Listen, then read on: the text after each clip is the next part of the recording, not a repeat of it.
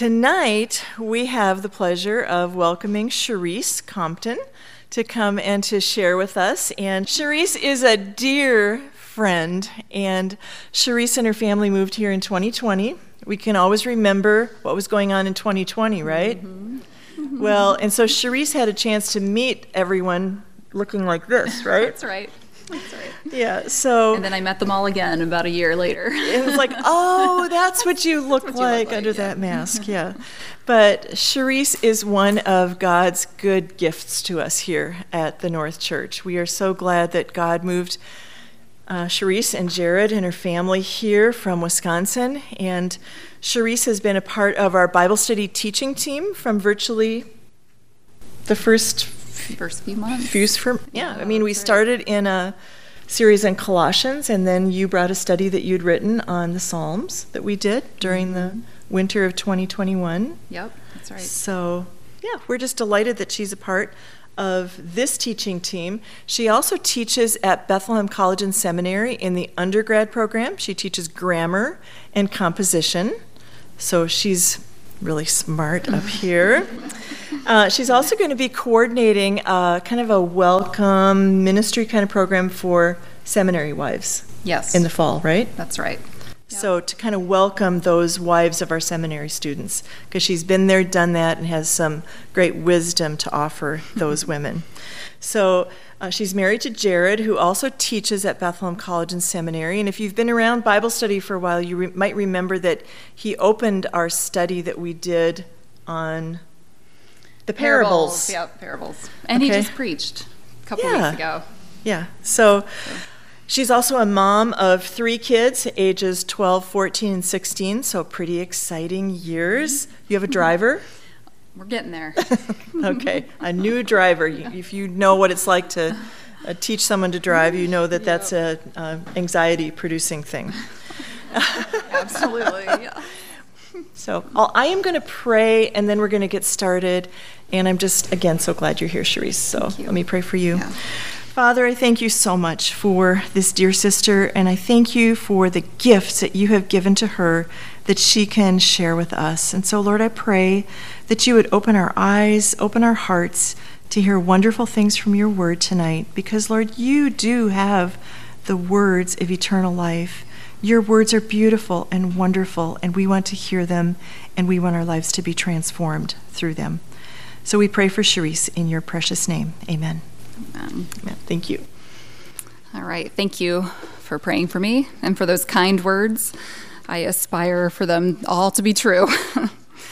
Okay, so I am very conscious that I am speaking about how we should be speaking tonight. So you can just continue to pray for me that the Lord would put a guard on my mouth as I speak about wise speech. So as Pam said, I have a 16-year-old. My son Asher turned 16 in April, which means he is of legal driving age if he meets all the requirements to get his license, which includes 50 hours of supervised driving time. So now I do not consider myself an anxious person.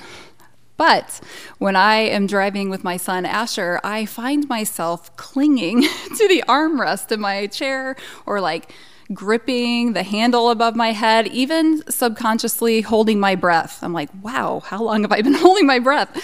And I work really, really hard to stay calm. I try to just calmly give the as-needed instructions, not too many, just as he needs them, so I don't alarm or confuse him. And that's my perspective. But Asher's perspective, on the other hand, especially if both parents are in the car, is that he has 2 parents urgently yelling instructions at him. And he feels paralyzed. Who do I listen to? How can I do all those things at once? I mean, last time you said, proceed with caution, and now you're saying, hurry up, don't hesitate. So you might feel like that when you read the book of Proverbs. So as adults, we've internalized for driving many of these wise principles. They've become intuitive and automatic. We know when we should slow down. We know when we should speed up. We recognize when it's time to use the horn, right? Just short little burst. None of this like full-handed 10-second ordeal. But we didn't always know these things. We had to learn them, and we had to practice them. And Proverbs is kind of like a driving manual for wise living. It gives general principles like be faithful to your spouse, but then it offers specific instructions in order to keep those principles. Don't go near the door of the forbidden woman's house. Proverbs teaches virtue. It says, whoever is generous to the poor lends to the Lord. But then it will qualify that generosity with, don't put up security for a neighbor. And sometimes it even seems to offer contradictory advice, as you find in Proverbs 26, 4-5. Answer not a fool according to his folly, lest you be like him yourself. And then it says, answer a fool according to his folly, lest he be wise in his own eyes. So just like when we needed instruction and practice at driving, we need instruction and practice at wise living. And when it comes to the area of our speech, each of us is at best a student driver, desperately in need of the driver's manual and desperately in need of some practice. So tonight, that's what we're going to do. We're going to review what the manual has to say about our speech, and then during the discussion time, we're going to take a test drive and practice wise speech. So if you were able to complete the homework for this lesson, you'll probably remember that it divides pretty easily into two categories. We have foolish and destructive speech, or we have wise, life-giving speech. So we're going old school tonight, dragged the marker board in here. What did you find out? If you want to look through your homework, this is on pages 37 and 39. What did you find out about foolish or destructive speech? What kinds of speech are foolish and destructive? We're just going to write some of these things down. Call them out. Devious, that's a good one. Lying, what else? Perverted. Loud. Crooked. Yeah, we have the smooth tongue of the adulteress. What do you think that means? Seductive. Well, how does she seduce? She flatters, I would say. That's the tongue of a flatterer. What else? Proud. Babbling. False witness. Harsh. Yes, harsh. Spreading strife. Okay. Spreading strife. Quarreling. Egotistical. Yes, insincere. Yep, gossiping. Good. All right, yeah, those are the main categories. So 424 says, put away crooked speech and devious talk far from you. So as we talked about, it's perverse. And if it's devious, it's ill-intentioned. It's not seeking the good of others. And then in 6, 17, and 19, as we put up here, we see that God hates a lying tongue, a false witness, and one who sows discord. So again, that's represented with the spreading strife. We saw that foolish speech is loud and ignorant. And that's not to say that people with bigger personalities are necessarily less wise, but it does just simply state a truth about fools. They just brazenly speak aloud about things they don't understand. 10:8 warns of a related issue. This is the babbling fool. And here again, fools just talk too much. Again, more talkative personalities aren't inherently more sinful than reserved ones, but they might be susceptible to certain kinds of foolish speech. And here, a fool has never learned to bridle her tongue. You know, one of our parenting catchphrases, because I live with a bunch of extroverts, is too many words. Too many words. Zip it. And that larger section that you came upon in your homework, chapter 10, 11 through 21, here we see a few things about foolish speech. We see it stirs up strife and it invites a beating. And I'll tell you, that's one of my other parenting catchphrases. You are asking for a spanking. Or, as my boys have gotten older, I'm more inclined to say, you're going to get punched if you don't learn to bite your tongue. Okay, but also from that section, we see that foolish speech often slanders and it accuses. And interestingly enough, we also find that fools are strangely quiet when they should talk. In Proverbs 10, 11 through 21, we see that they conceal violent crimes so that evil goes unpunished, but then they show zero restraint when they ought to keep quiet.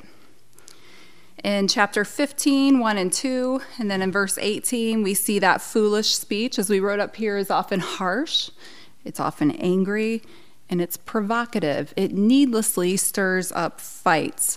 There's a proverb that talks about throwing more wood on a fire when you ought to be dousing it with water, and that is what foolish speech does. What kind of speech is foolish in 16:28? Find that one on your chart.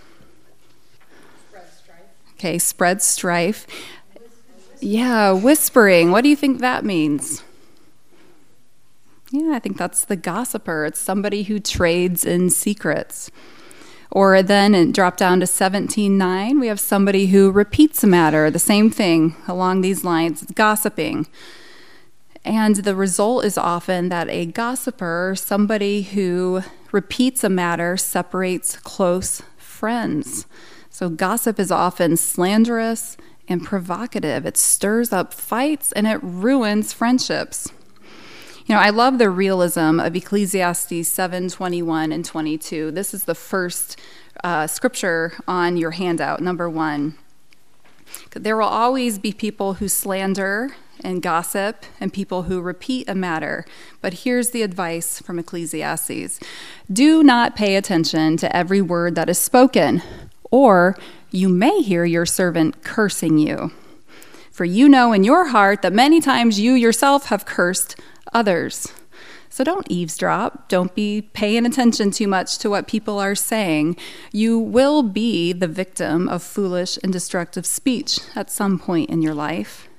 But let those whispers and rumors and overheard remarks just kind of fall on deaf ears. Pay it no mind and be ready to forgive, knowing that if you are honest, you too have said some pretty ugly things, or at least thought some pretty ugly things about other people in your life. You know, hating one another and being hated is the human condition. That's what we're told in Titus 3:3. This is what humanity is like outside of Jesus. But God will deal with the sin one way or another. So take the advice of Ecclesiastes and pay it no mind. All right, what about Proverbs 21:19? We got quarrelsome on the board. What other word is used for foolish speech there? 21:19. Okay, some translations say contentious. I think the ESV says fretful. Was it fretful in your books? Okay, I like that word, fretful. Fretful speech is speech that is full of worry and anxieties. And then Proverbs 27:2, I don't think was in your homework, but here's another category of speech. Actually, we mentioned it, proud. So Proverbs 27:2 says, let another praise you and not your own mouth, a stranger and not your own lips. So this rules out boasting or proud speaking. And then Proverbs 18:2, a fool takes no pleasure in understanding, but only in expressing his opinion. So a fool doesn't care about the truth or nuance or details. They just rush to judgment and spew out foolish words. And then finally, the last verse I think I had you look up, or the second to last, is Proverbs 25:20. What kind of foolish speech do we see in this verse? Yeah, that's right. It's inappropriate or ill-timed speaking. Our culture might say that this person has no emotional intelligence. They are singing celebratory songs to somebody who's grieving. All right, so in that list, seems pretty exhaustive, right? Did anything surprise you? No surprises? Is anything missing? I thought it was interesting going through the book that there isn't much mention of complaining. So quarrelsome and contentious may hit at that a bit, but given Old Testament Israel's propensity for grumbling against the Lord, I was surprised that not more was made of that. Also, I didn't see anything about profanity or even taking the Lord's name in vain. I thought that was interesting. Proverbs is not exhaustive, but it comes pretty close. And I think the foundation for the book of Proverbs is the fear of the Lord. So there is this assumption that you have those first 4 commandments of loving the Lord and not worshiping idols and keeping his commandments. You have that as your foundation. And the book of Proverbs deals very much with some of the other commandments, the neighbor to neighbor, the way we interact with our neighbors. But more than anything else, and maybe you realize this after you did pages and pages and pages of homework, that more than anything else, Proverbs addresses the words that come out of our mouths or the words that don't come out of our mouths. More than any other area of our living, the Proverbs speaks to our words. So it's clear as you read that Solomon was an astute observer of human nature, right? He recognized patterns of foolish speech and the effect of it. This kind of speech, as we said, it stirs up fights, it separates friends, it destroys neighbors, it can tear churches apart. It flatters, manipulates, and lies. The people who speak like this love to find fault. They are accusers like the devil.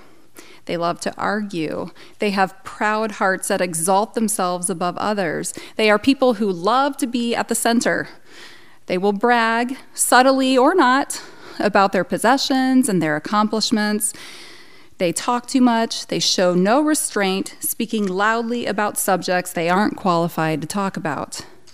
These are the kinds of people who harbor jealousies, and they take a perverse delight in seeing the people they are jealous of humbled and suffering. These are people who reject good advice and who rebel against authority. And you can find them everywhere, complaining at the local coffee shop, fretting in line at the pharmacy, backstabbing behind the counters at Walmart, making obscene gestures from the driver's seat, whispering in the church pews. They are never silent, and they are everywhere. In fact, that kind of person is right here, because the potential for foolish speech resides in each of us. As James says, the potential for foolish speech, it's like a fire in our mouths, just waiting to break out and destroy everything in its path. So if you nurture just a little hatred for the woman across the aisle at church, that will come out in your speech.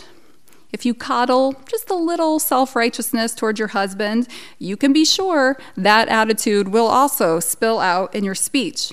You may manipulate the truth to make yourself look better or cast doubt on somebody else's reputation. If you take a secret joy in repeating the failures of others, if you smirk when another woman's kid publicly misbehaves, if you are difficult to please, if your words to your family are often fault-finding or shaming, if you continually greet your husband with worries, if you are irritable, or if you tend to wallow in self-pity, if you're discontent with your circumstances, if you're unhappy with the way you look or the shape of your body, your speech will show it. And Proverbs is here like a good driving instructor to urgently warn you, look, there are deadly dangers ahead if you persist down this road of foolish speech. So number 2 on your handout, Proverbs 18:21, death and life are in the power of the tongue. There is a better way to go. And Solomon doesn't just warn us about the deadly paths, he shows us the good ones. So now let's talk about something a little more encouraging. What kinds of speech are wise? This was on pages 40 and 41 in your homework. Let's jot down some categories of wise speech, or even the way what Solomon compares wise speech with. What do you have? Fountain of life. Loving and protecting, okay. Truthful. Gentle. Prudent, that's a good one. I heard restrained and encouraging. Gracious. Choice silver. I'll put that up here with fountain of life. Sweet. Yep. Good, appropriate. Thoughtful. Healing, good. Soft, I think somebody said. Kind. Joyful. All right. I think even just recording those, don't you just feel better? That first list is really kind of demoralizing, but to think our speech could be all these things is really a beautiful thing. So rather than being crooked, we saw in, chapter 4, that crooked or foolish speech is crooked and devious, and rather than being crooked and devious, wise speech is pure. It is honest. It's full of knowledge and truth. And if you look at verse 15, 18, we see that he who is slow to anger quiets contention. So wise speech is the opposite of stirring up strife. It's actually peacemaking. Rather than using flattery and manipulation, wise speech is judicious. Maybe another translation says prudent. But it makes good judgments. It doesn't rush to judgment. It makes good judgments. It's gracious. Rather than being loudly ignorant and constantly babbling, wise speech is restrained and discerning. And then in 15:4, we see it's gentle. And then from the passage about the Proverbs 31 woman, we see it's kind. So wise women don't slander and accuse and loudly repeat everyone's mistakes. They forgive. They forget sin, refusing to keep talking about it or spreading it further. Rather than being harsh, angry, and provocative, wise speech, as we saw, is gracious. It's sweet. And as such, did you catch this in chapter 16, 23, and 24? And then again in 15, 1 and 2? Wise speech, because it's gentle, gracious, and sweet, is persuasive. Wise words actually win the ear of their audience, where foolish speech creates hostility. Gracious and sweet words adorn the truth, and it makes it so much more attractive. We can't just speak the truth without regard to our tone. How we speak it matters. What about 21:28? What did you find there about wise speech? If fools are quick to express their own opinions, what do the wise do? That's right. They are quick to listen and slow to speak. And then we saw, in contrast to the fool who sings happy songs to a grieving person, we see that the wise speak appropriately. She offers real consolation and lament to a grieving person. And then we saw all these things that Solomon compares wise speech with. He compares it to gold and costly stones. It's a precious jewel in 2015. It's like choice silver, as we said over here. Wise speech is valuable. Women who consistently speak this way are a treasure. And this is in contrast with Proverbs 27, 15, 16. I'm going to read it from the Message because I think it's really poignant the way the Message translates this. A nagging spouse is like the drip, drip, drip of a leaky faucet. You can't turn it off and you can't get away from it. But the words of the wise are compared to a satisfying meal. Not the drip, drip, drip of a faucet, but something satisfying and something nurturing. We see that in 10:21. The lips of the righteous feed many.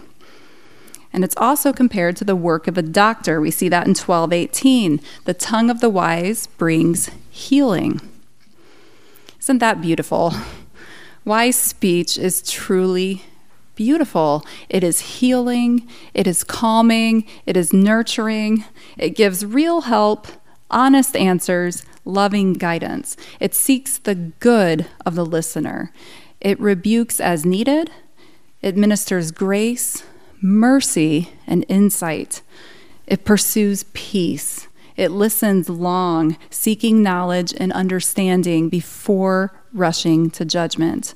It is gently persuasive, adorning wisdom so that even a fool can see its attraction and maybe even turn from their wicked ways. Wise speech is appropriate for the occasion. It is kind. A word spoken at the right time, do you remember this verse? Is like apples of gold and pictures of silver. Don't you want to be the kind of woman who speaks this way? I think it is our words more than anything else that distinguish us as the children of God. So here's a little assignment for you this week. Listen to all the interactions you hear from people outside church this week. For me, this happens at the sidelines, at soccer games and track events, at band and choir concerts, in the neighborhood with neighbors, with clerks and healthcare workers. And you know what I hear? I hear the constant berating talk of a gossip.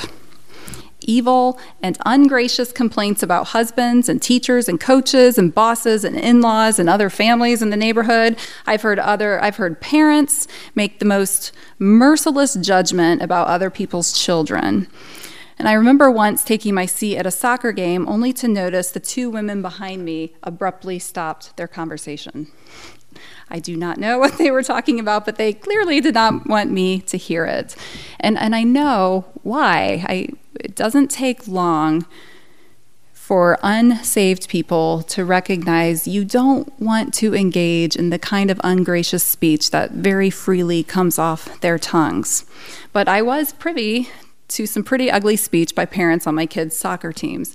And I remember one time, a mom, after repeating something she had no business repeating, turned and apologized to me.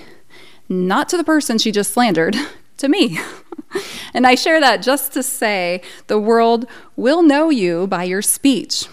Out of all the ugly sins in our culture which defy our God, I'm not sure that any is as pernicious and as insidious as the devious and crooked speech of a fool. And that is because our words are the inevitable outflow of what is in our hearts. In Luke 6:45, this is number 3 on your handout, Jesus said, "The good person out of the good treasure of his heart produces good, and the evil person out of his evil treasure produces evil." Can you say the rest with me? For out of the abundance of the heart, his mouth speaks. So our words disclose what's in our hearts. They're just like a barometer. Other people can read it and kind of gauge your spiritual condition. And Jeremiah 17:9 reveals what the universal spiritual condition of humanity is. Look at number 4 on your handout. The heart is deceitful above all things and desperately sick. Who can understand it? So the universal condition, we are all desperately sick, terminally ill. And to make matters worse, there are no doctors capable of diagnosing or treating the heart disease, except one. Look at 17:10. It goes on to say, "I, the Lord, search the heart and test the mind." Well, why does he do this? Why does he search our hearts? To give to every man according to his ways, and these ways include the very words we speak. He gives to every man according to his ways, according to the fruit of his deeds. So God searches the heart, and he will deal with all of us according to what he finds there. In fact, in Matthew 12:36, this is number 5 on your handout, he will judge us according to what we have spoken. Here, Jesus says, on the day of judgment, people will give account for every careless word they speak. For by your words you will be justified, and by your words you will be condemned. Our words are enough to condemn us before God because they reflect the condition of our hearts.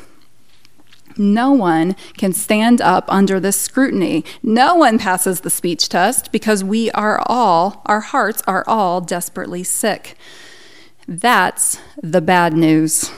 God has searched your heart. He has heard every word, even the ones you whispered to yourself when you thought nobody was listening.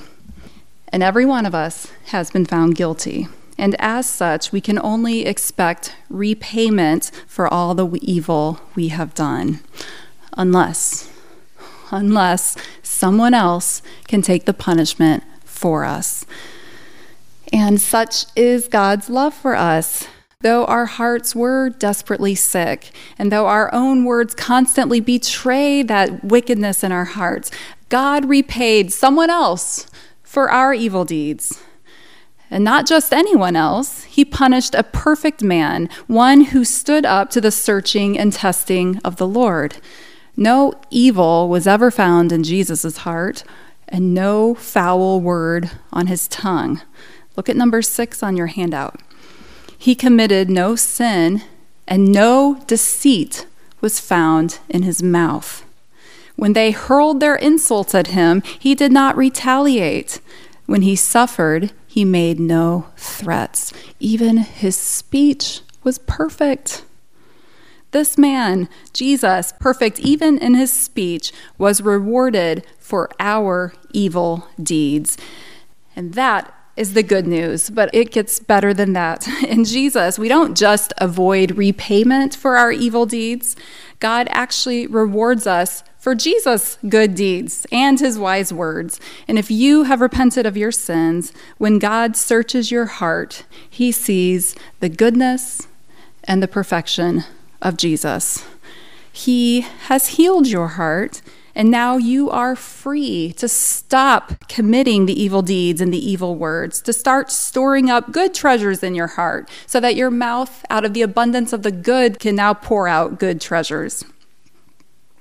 So it is, as Christians, absolutely possible for all of us, if we have trusted in Jesus for the forgiveness of sins, to speak life-giving words, just like Jesus did.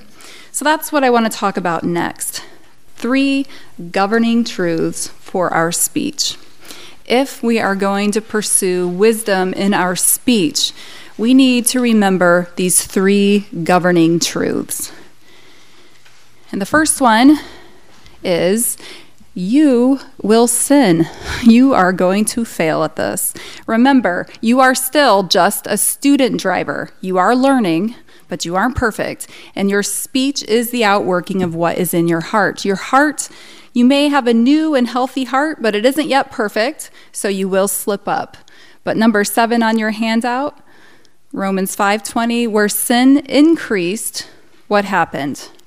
Grace increased all the more. And there is grace for every foul word. There is grace for every time you misspeak. When you sin with your mouth and you evaluate the heart behind your words, repent of those sins, make them right, and then rejoice because you get to experience afresh the wonderful grace of God who delights to forgive sin.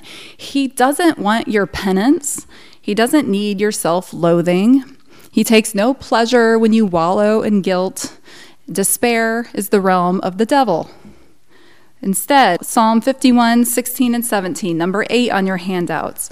For you will not delight in sacrifice, or I would give it. You will not be pleased with the burnt offering. No, not with those things. Here's what the Lord really wants.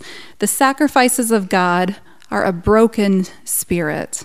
A broken and contrite heart, O God, you will not despise. And that will not despise here is just classic literary understatement. Because God despises a haughty look and a lying tongue, but he loves a humble, repentant heart. A humble, repentant sinner is exactly the kind of person to whom God draws very near. Proverbs 24:16, number 9 on your handout says, for though a righteous man falls 7 times, he rises again.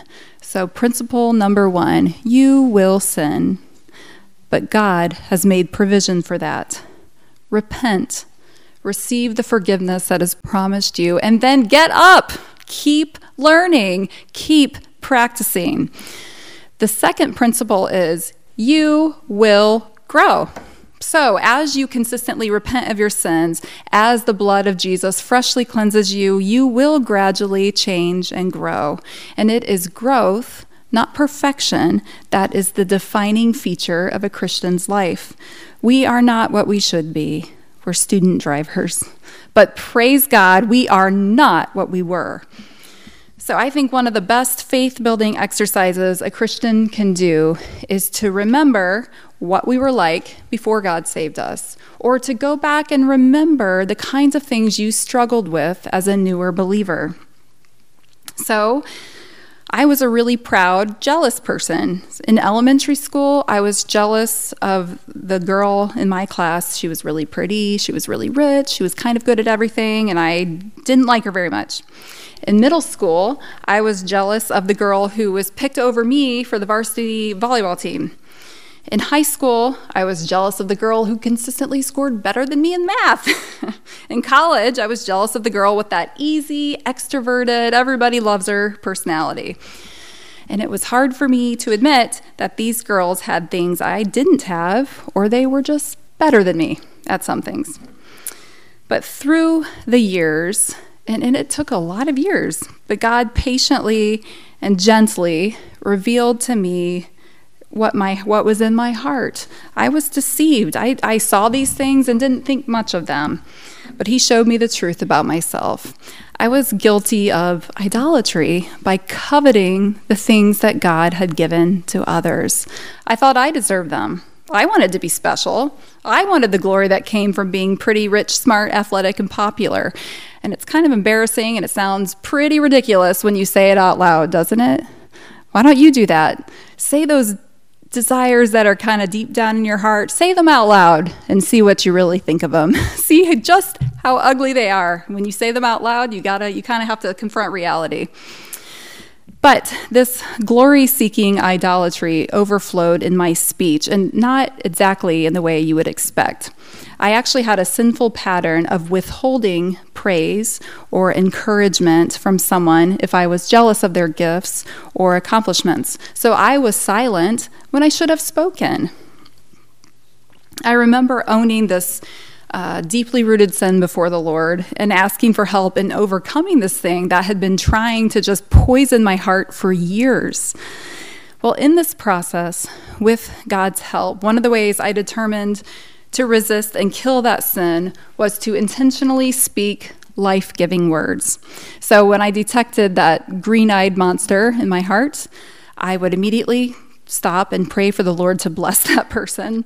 And then, if it was in my power to encourage or honor her, I would do it. I would say, not very graciously at first, "Good job. Well done." Or, "What a gift your personality is." Or, "Don't you look lovely today?"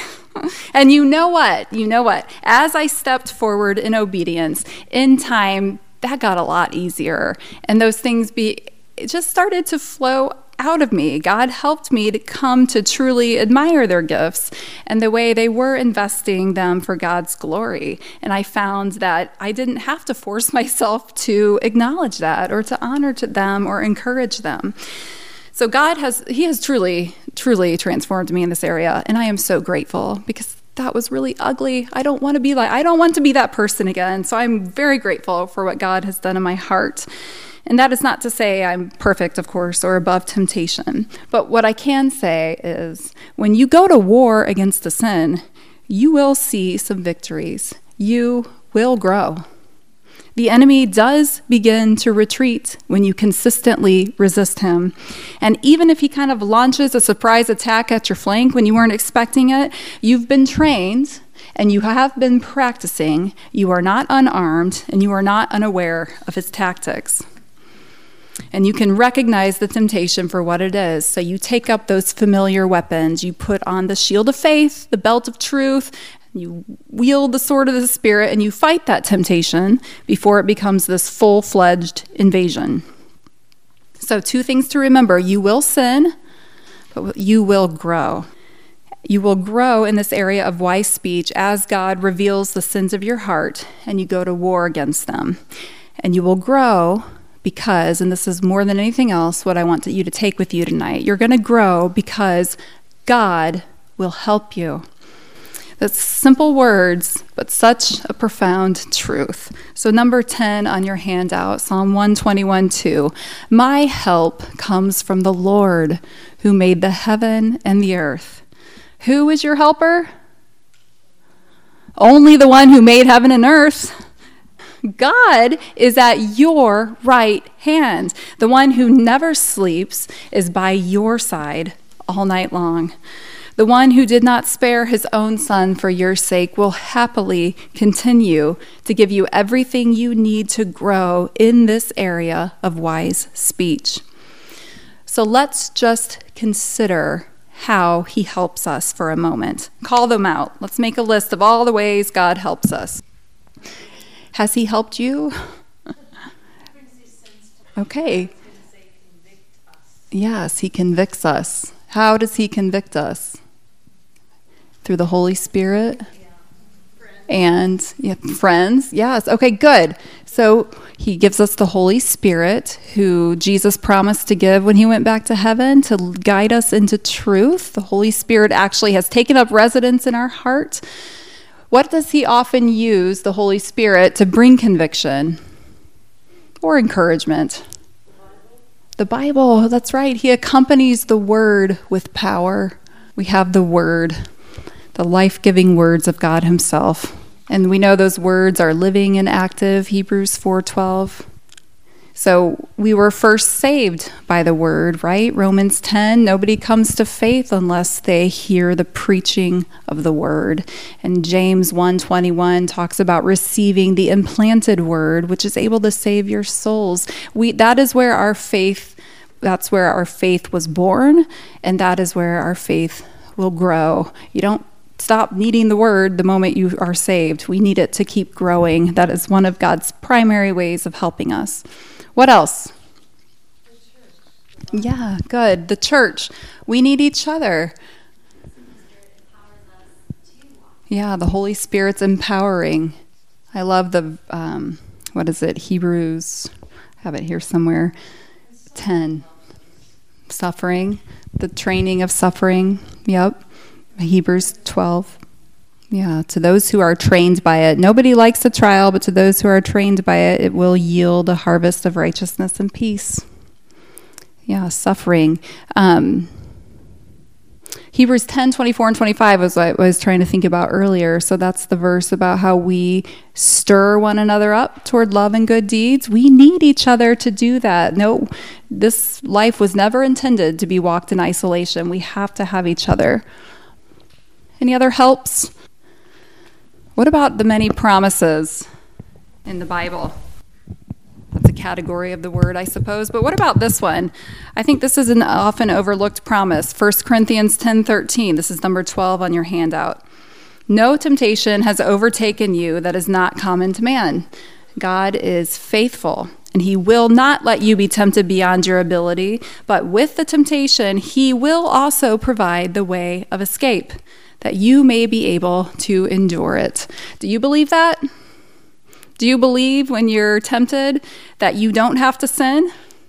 And if you just look around, there is a way of escape. God has promised. It's there.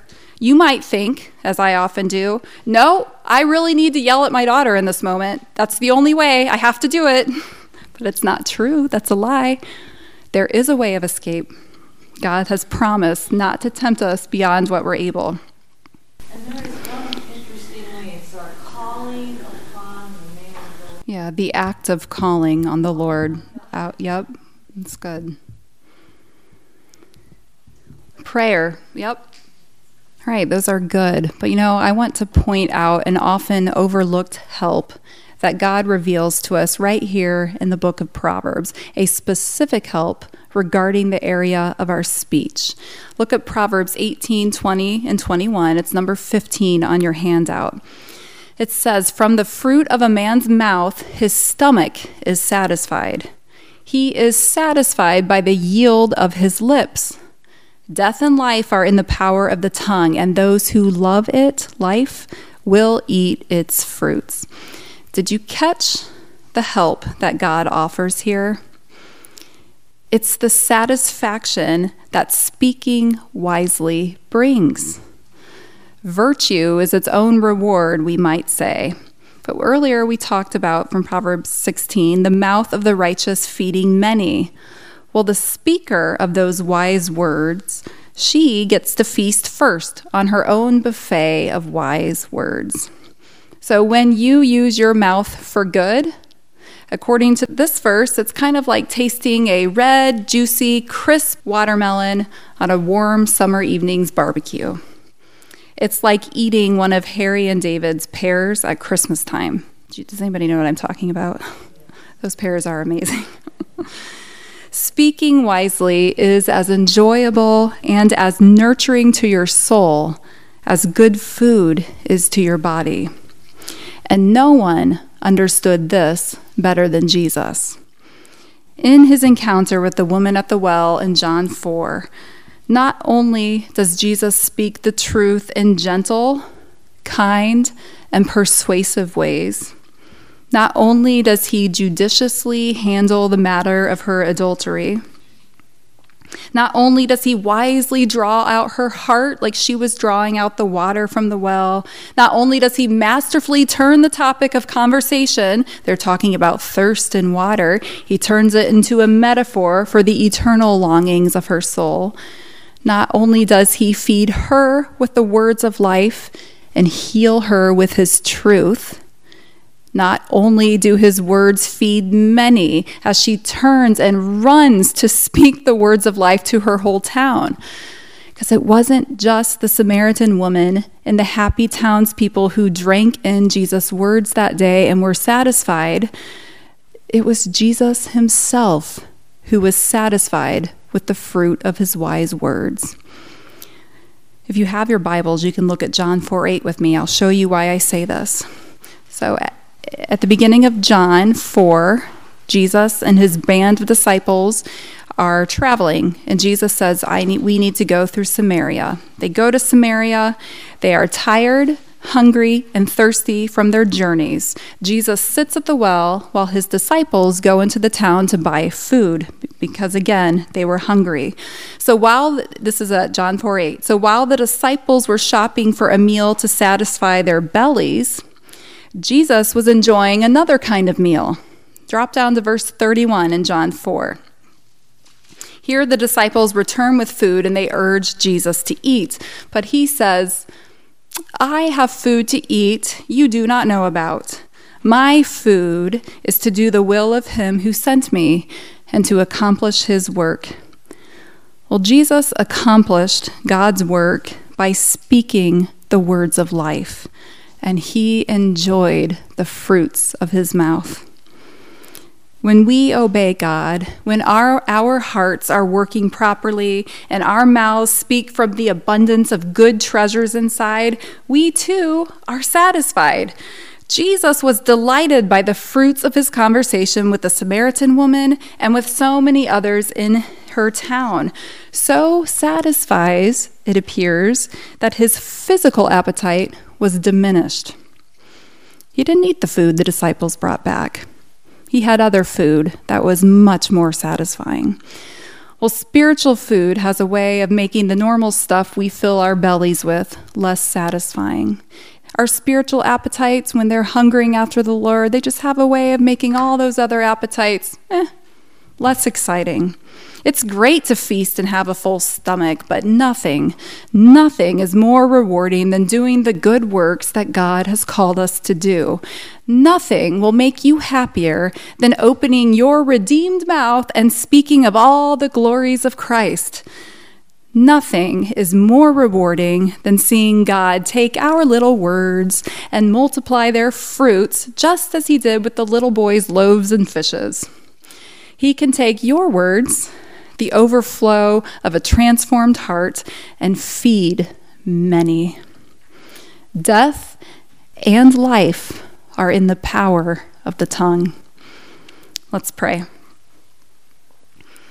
Father, we really want to open our mouths and speak life to those around us, but we need your help. And you are so quick to give it. So in these remaining moments, will you help us speak wisely to one another? And will you feed our souls with the exchange of words that occur around the table so that our church is strengthened and you get the glory? In Jesus' name, amen.